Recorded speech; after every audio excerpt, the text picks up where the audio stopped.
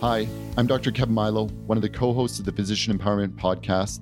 At Physician Empowerment, we're dedicated to improving the lives of Canadian physicians personally, professionally, and financially. If you're loving what you're listening to, let us know. We always want to hear your feedback. Connect with us. If you want to go further, we've got outstanding programming both in person and online. So look us up. But regardless, we hope you really enjoy this episode. Hi, everyone. So glad to have you out tonight for another webinar featuring the topic of IPPs, individualized pension plans, which were in fact established by the federal government back in the 90s. They were not very well known until last 5 or 10 years when they've started to take off, but there are a lot of ins and outs to using these properly. And they have certain advantages over RSPs that incorporated professionals really need to be taking a close look at. So to go on this deep dive, well, I shouldn't say it's that deep a dive. The deep dive is going to come with the masterclass. So if anybody's interested in that, do reach out to me and we'd be happy to talk further about having you join the masterclass because this topic is dense. So Wing is going to take us through it tonight. And he's going to do it with one of our masterclass faculty, Nick Giovannetti. And Nick is an integrated wealth planning specialist, holds a lot of designations, and he and our other masterclass faculty member, Simon Wong, have done a ton of outstanding teaching on topics like this because you want to know what it is you're using when it comes to wealth creation and advanced tax planning. That's where these topics are so powerful to cover like we're going to do. So again, if you have questions, you're interested, reach out to us. But let me take it from there, Wing, and hand it off to you if you want to go ahead and introduce Nick to everybody.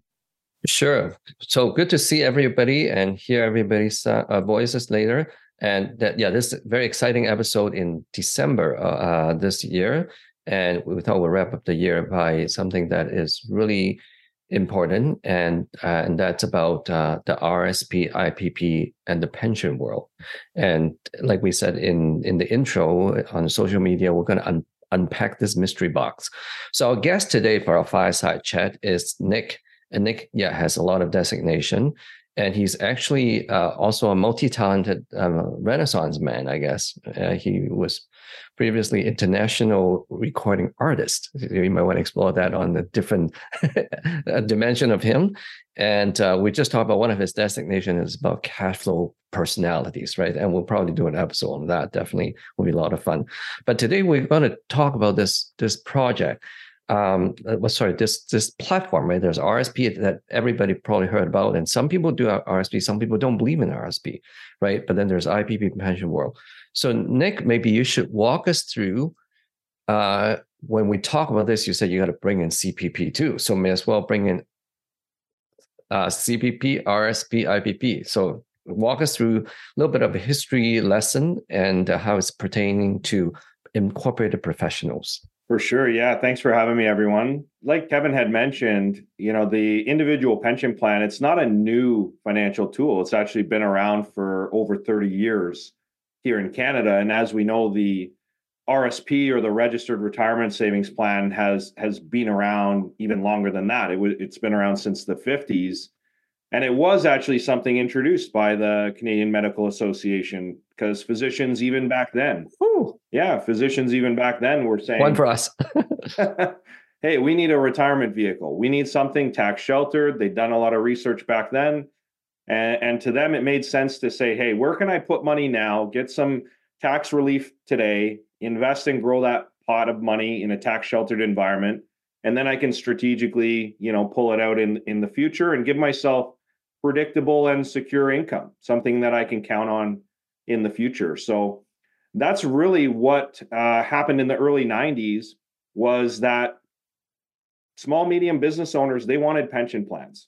A lot of people look at, especially medical professionals around the hospital, how many of your coworkers and colleagues in the hospital have pension plans? And that's something that I think a lot of physicians look at and say, what if I could have that? What if I could even just contact the Healthcare of Ontario or or OMERS or teacher's pension and say, hey, can I just contribute to this? Can I become a plan member? And then I can also have a defined benefit pension in the future. Mhm. So physicians are not alone. Business owners have been wanting that. Self-employed people have been wanting that. So in the early 90s, the first ever one of one, so one person to one company pension plan was allowed by the Income Tax Act, and it's called an individual pension plan. So you could be one business owner, have one pension plan, and you're the only plan member. But you can take advantage of all of the rules that all the other pension plans in Canada follow. So everything that everyone is very fond of, federal government workers, teachers, firefighters, police, you can benefit from those same retirement savings rules. So from contribution limits to tax deductions to predictable guaranteed income in the future, you can create your own. And it's been around a long time. So if you're a physician that is incorporated, you should really look at this as part of your overall planning. So how does it compare to RSP that everybody knows? So there's a few key takeaways or a few key differences. And one would be that the RSP happens on a personal level and the individual pension plan happens on a corporate level. So what I mean by that is if you want to participate in an RSP, you're going to have to pull money out of your corporation, pay some tax, and then you're going to have to then contribute to an RSP with your after-tax personal income, and then hopefully get a tax refund on the personal side. Now, the RSP is also limited to a certain amount of contribution room, so I'll touch on that in a second. The individual pension plan side, it works a little bit differently. So you can actually earn money to your corporation, and if you have a pension plan, the corporation can right away save that money into a pension before any tax has ever happened on those dollars. Okay, so that's one of the big key advantages. So then the second one I touched on was contribution room.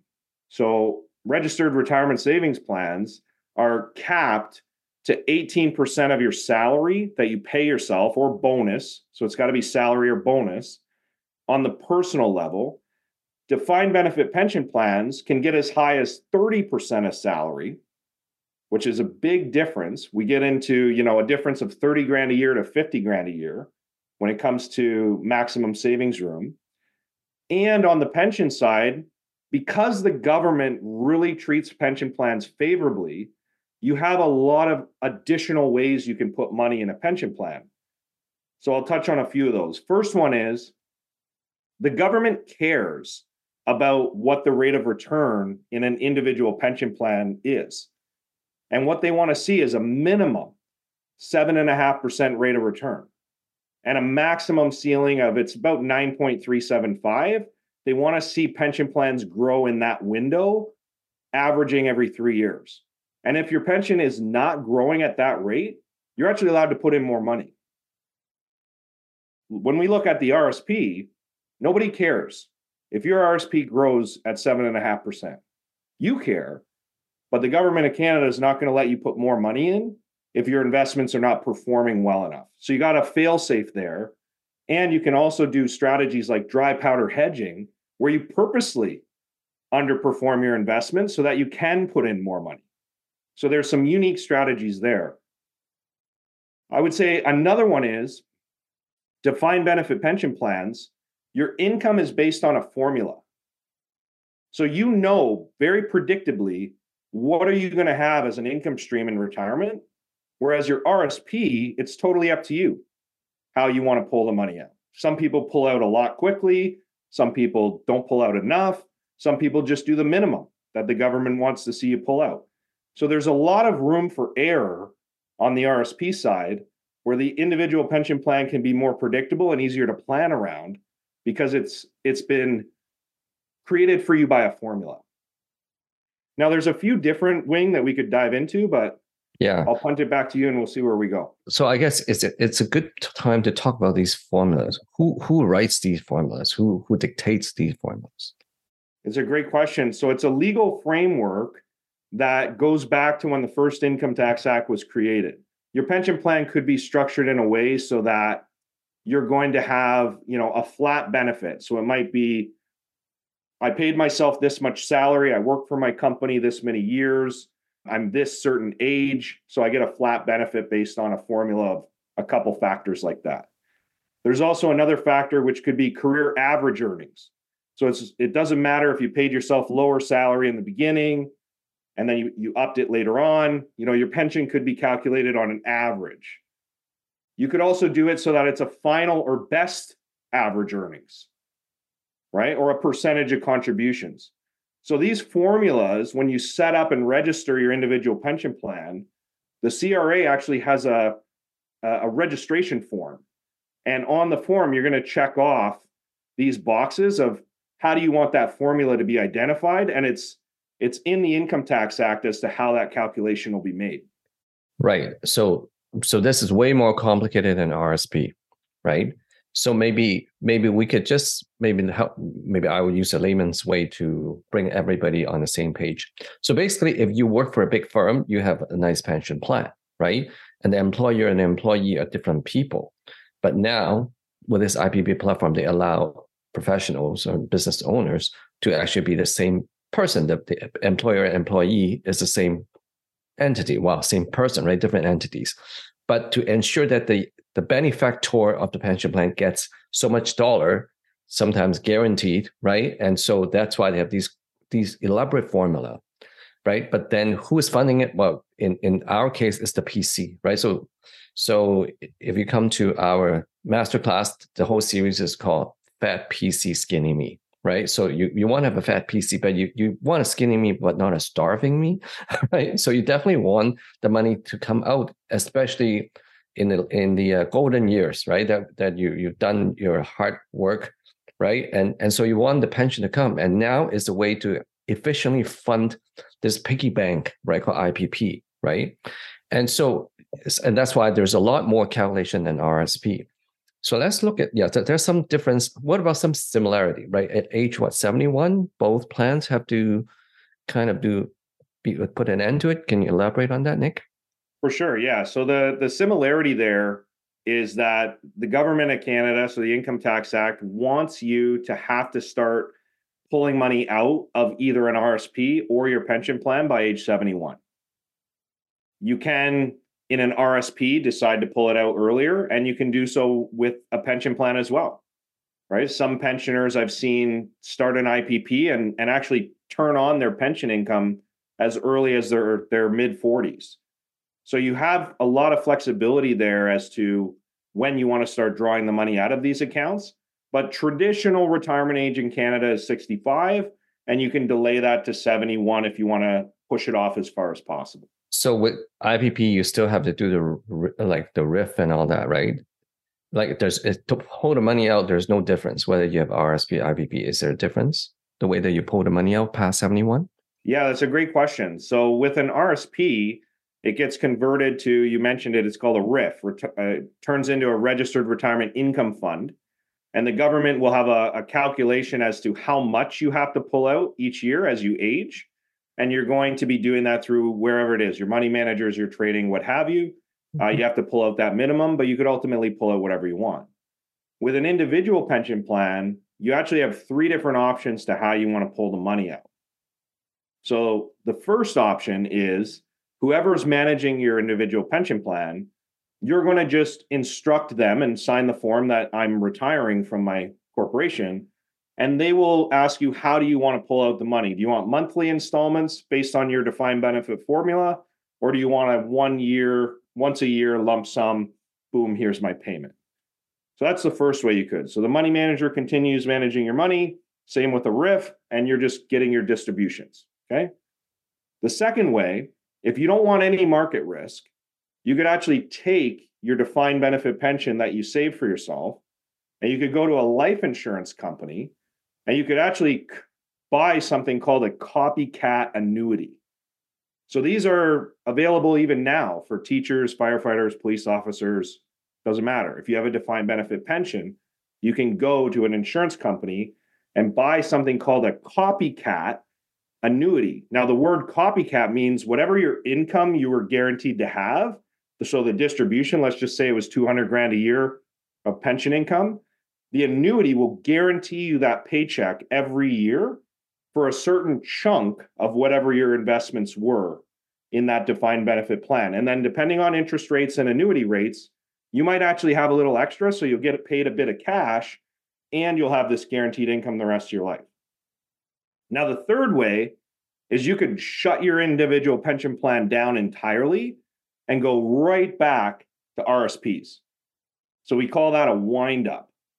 So you could shut it all down back to RSPs or into a RIF, and you're going to have a certain amount of your pension that's allowed to transfer. So it's a tax-free transfer back to the old way. But generally speaking, you will have a chunk of money that is extra that can't transfer back to an RSP. So you'd have to take that as an income the year you decided to do a wind up. But you actually have 3 different ways that you could collect. Right. Okay. So you got more choices, more diversity, right? More versatility. That's great. Let's talk about defined benefit versus defined contribution, DB versus DC, because us physicians, we haven't heard a lot about it. We just know that most people nowadays have a defined contribution plan, meaning that the company would match you, right? Some of you listeners who may be working for a big hospital, right? You might be in the pension plan already, right?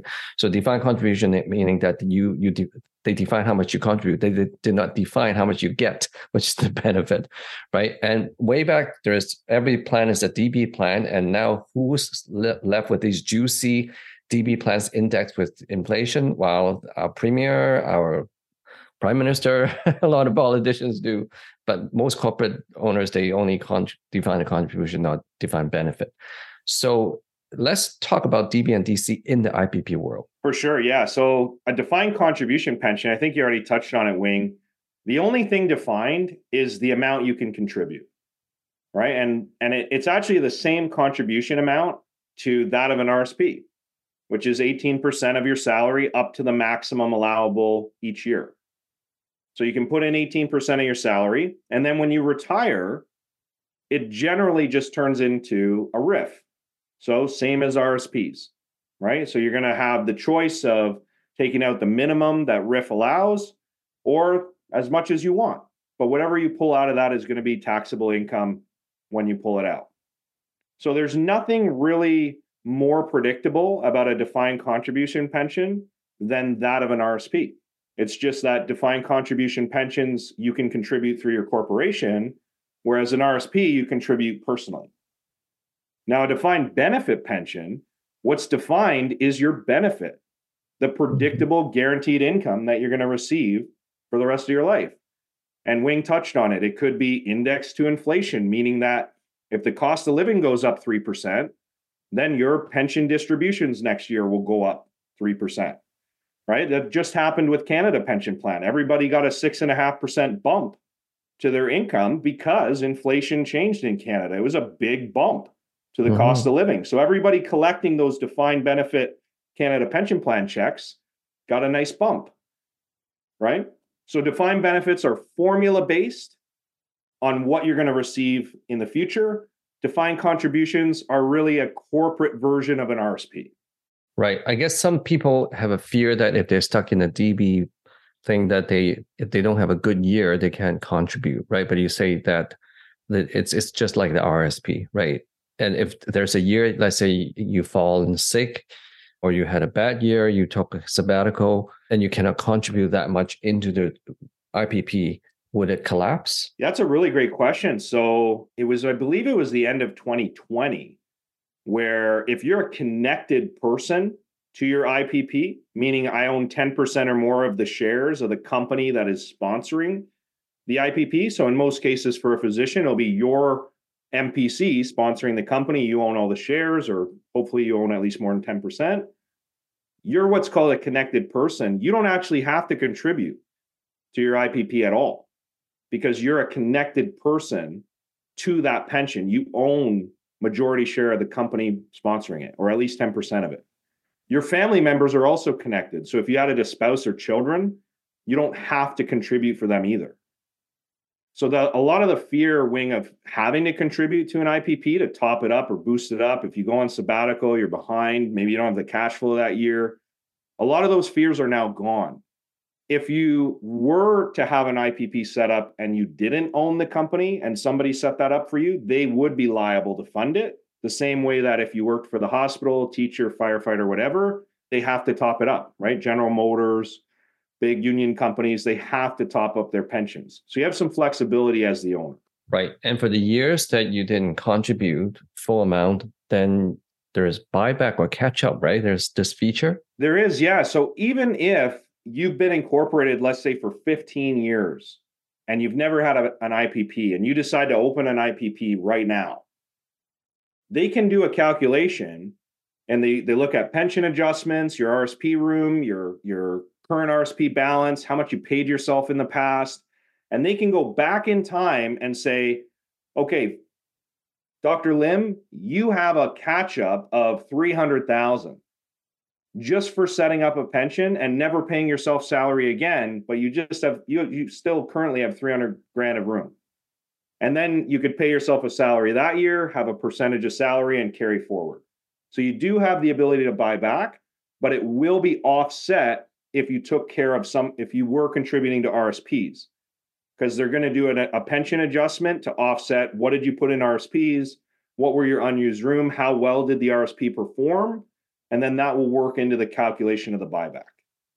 So if you have had an RSP and you're contemplating starting IPP, so what happens to the RSP once you start the IPP? So if you want to participate in the buyback, then they're going to use your RSP balance as part of the calculation. And what will happen is, high level example, Wing, you have 500 grand to buy back.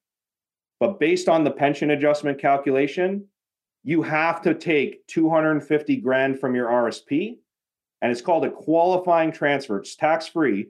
You have to move 250 grand from your RSP over to your pension, and then it would allow you 250 grand room to contribute. The rest of your RSP, whatever's over and above that minimum transfer, you could leave it external, leave it as an RSP, or you could bring it into your pension under a secondary account known as an additional voluntary contribution account. Right. So there's a lot of flexibility. And then there's certain age-related benefit, right, with the room contribution room versus RSP. So when does the gap start to widen big enough to be meaningful? Yeah. So defined benefit pension plans, the formula of the matching of the salary is about 12.5% of your salary when you're 18 years old for a defined benefit plan. And RSPs are 18%, and defined contribution plans are 18%. But by the time you're 38, the defined benefit matching curve has caught up to the 18% already. It's a little over 18% by the time you're 38. And then from the age of 38 all the way to 71, it gets as high as almost 30% of salary. So really, you'll see a lot of people heavily look at individual pension plans if they're going to do the defined benefit schedule. A lot of people will heavily look at it when they reach 40. Right. So 40 is kind of the turning point. The turning point for most, unless they have one of the combination registrations, so their pension has both types. You can have it where you have both types, a defined contribution and defined benefit. So if you registered it that way, a lot of those professionals will just start whenever they start, because you don't lose contribution room and you can just convert it over whenever it makes sense. Right. So you talk about a lot of these calculations that had to be done right. And if it's not, I heard that there's very stiff penalty from CRA. Right. And so who does all these calculations? Yeah. So when you have a pension plan, it's really important to have a good team. So as part of that team, you need actuaries. There's got to be an actuary or a team of actuaries that's calculating all the math behind these complex pension calculations. And there's a lot of them out there, lots of different companies doing that. So it's important. That's kind of step one. You could go a step further and make sure on that team you have pension lawyers. And it's good to have pension lawyers because they can also help with a lot more of the compliance factor of your pension plan, because you will be registering it with CRA as Dr. Wing Lim pension plan, registered pension plan. So it's important to have a team that is familiar with pensions. They're able to help you manage the non-investment related factors. And then you'll have an investment team that takes care of the money. And hopefully you have an accountant and a planner that help you with the distribution and the planning side. So the beneficiary of these plans, so it could be me, the doctor, the spouse. What about kids? Yeah, so you can absolutely name your children as beneficiaries, and you can even add children to an individual pension plan if they work at all or have any level of employment with your corporation. So if they're employed, not a dividend, not T5 type, right? They have to be T4 as well, right? That's right, yeah. Right, then they could be part of the IPP itself. But for the beneficiary, let's say after you turn 71, right, you want to take money out. So the kids probably well grown up by then. So do they have to be employed to get a benefit? They don't have to be, right? So if you wanted to make them a beneficiary, so if you passed away, where would all these assets go? No, they don't have to work for your company to be a beneficiary. But if they wanted to be a plan member, because you're looking for some different intergenerational wealth benefits, then at some point, they would have to have an employee relationship with your company. I've seen the employment income as low as $3,500. I've seen some people hire their kids to do admin and social media work. Maybe they pay them 10, 15 grand for that. Whatever you do, they just have to be paid at least minimum wage for whatever job it is that they're doing, and they could be added with just 1 year of service. 1 year of service. And this applies not just to kids, but to the spouse as well, right? 100%. Yeah. So a lot of professionals and business owners will find work for their spouse to do, and then they can add their spouse to their pension plan, and the company can contribute to that spouse's pension plan, right? Because most likely a pension plan contribution room will be quite a bit higher than that of an RSP. Right. Yeah. And so we talked about TOSI in other episodes, right? Tax on split income, right? So it's pretty harsh, but IPP is just one really smart, astute, and legal way that you can do the income splitting, especially in the latter days, right? When you're drawing money out. Exactly. Yeah. It's a very black and white way to get money into your spouse's hands by paying them legitimate T4 income, so salary or bonus, and saving for their retirement. And in the future, you mentioned pension plans, you can do income splitting on the income that comes out of it. So these are very CRA approved, registered pension plans that there's a lot of peace of mind knowing that part of your strategy is ironclad. Right. And so who are not eligible for IPPs? So those that wouldn't be eligible are those that are paying themselves out of their corporation dividends or capital gains. So if you're doing pipelining, capital gain stripping, and that's your only source of income out of the company or non-eligible dividend, then those would not qualify for pension contributions. Right. So if you have done T5 all along, right, and then you have never given yourself T4, then there's no room. Is that true? So that means you won't have any buyback room. That's correct. Now, you could change today. So you could say, because pensions are based on current year, RSP contributions are based on previous year income. So you could decide in the year, I'm going to pay myself salary this year and open a pension that year and participate in the pension that year. What about if you're not incorporated, if you don't have a PC, you're sole proprietor, can you do IPP? No, so you do need to have a corporation. Now, another corporation could do an IPP for you. So if you worked for another clinic and they were employing you, they could register one for you, but you would now be a non-connected person. So they would have to fund that pension plan. And a lot of employers wouldn't do that because of the risk. Right.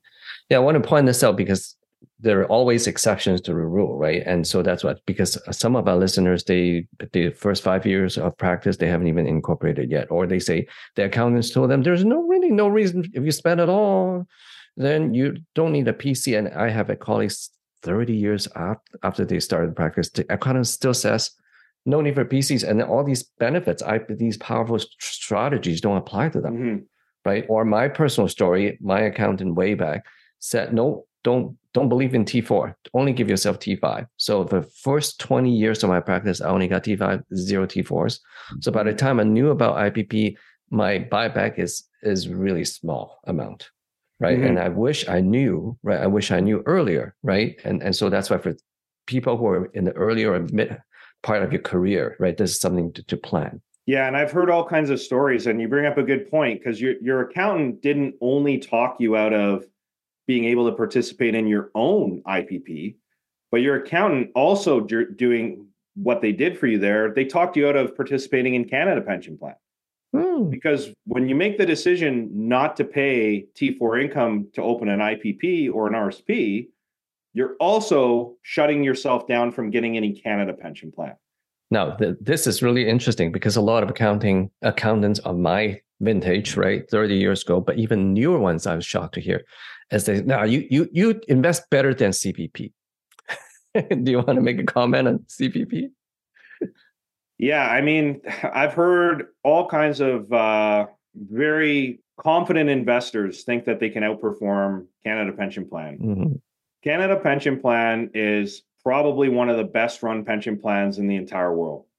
And in order for you to compete with that, we could dive into that maybe in the masterclass or in another session. But if we wanted to calculate what you would have to earn consistently, guaranteed every year from now all the way till you pass away, to be able to recreate what Canada Pension Plan created for $6 to $7 grand a year worth of savings, it would be a very, very difficult thing for anybody to do, even an astute investor.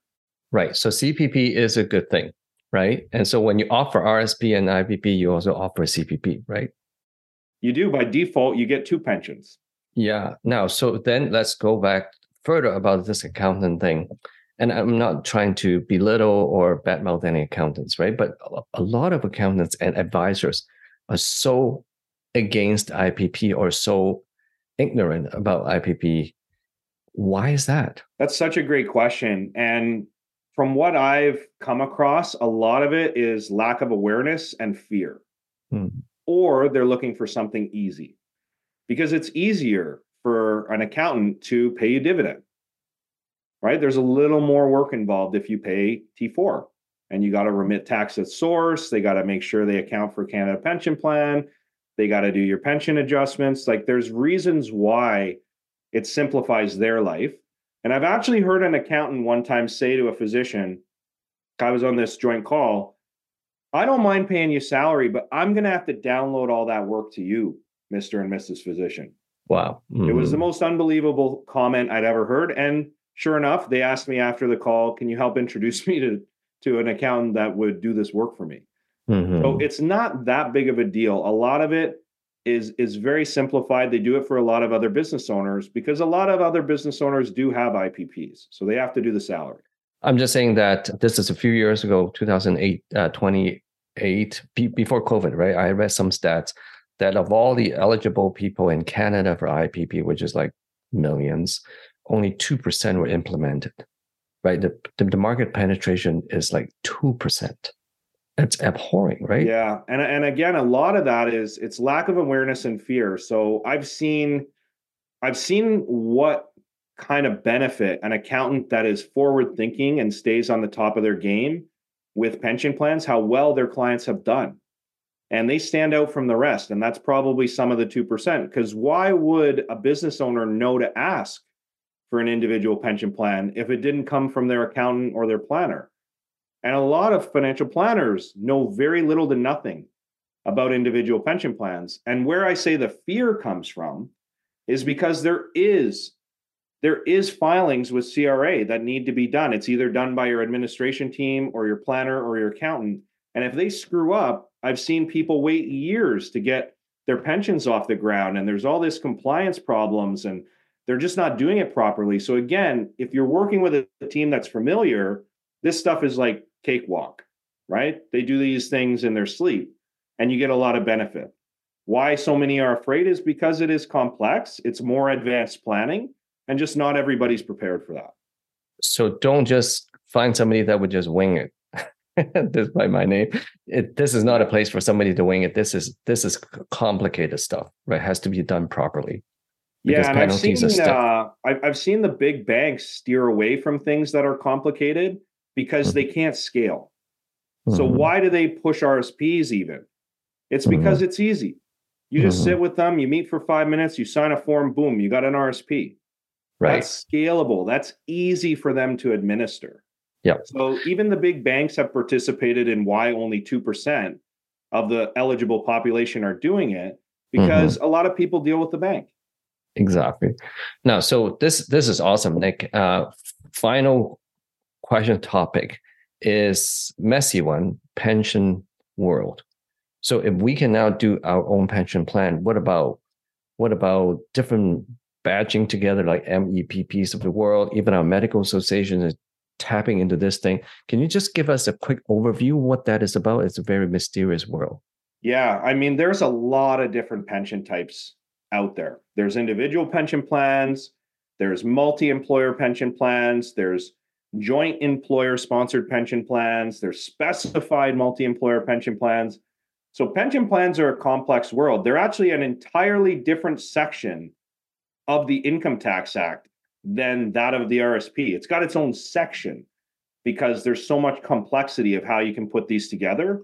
And I'm sure you'll see if you dig into this world, there's so many different ones out there.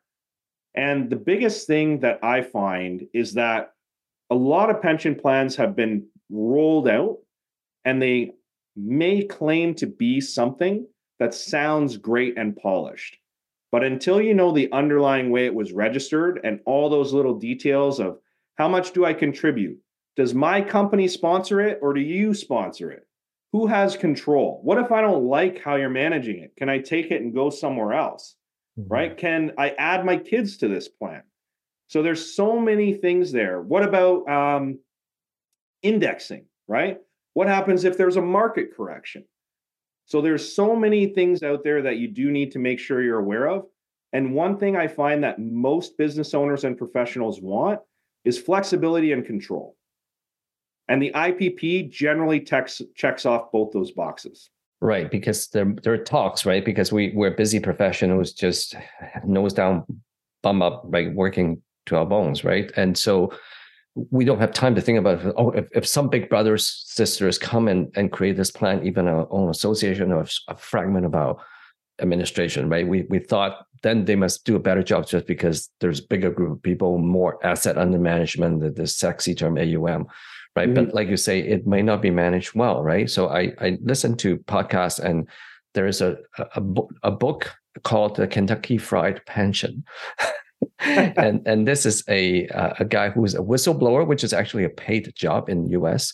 And he was investigating the Kentucky state pension and how screwed up this is, like you say, that the firefighters, nurses, policemen, that how not just mismanaged, but there's just hanky-panky, mismanaged, like funds got stolen, siphoned to Wall Street, some favorite pals, who work there, get whatever kickback. It's just bigger doesn't mean better.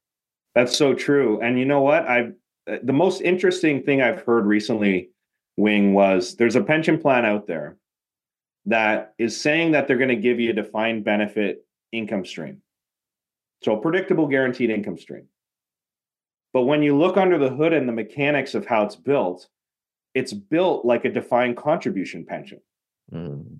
Well, defined contribution pension plans don't have any of the defined benefit fail-safes. Mm-hmm. If the pension underperforms, you can't put more money in. Mm-hmm. Right?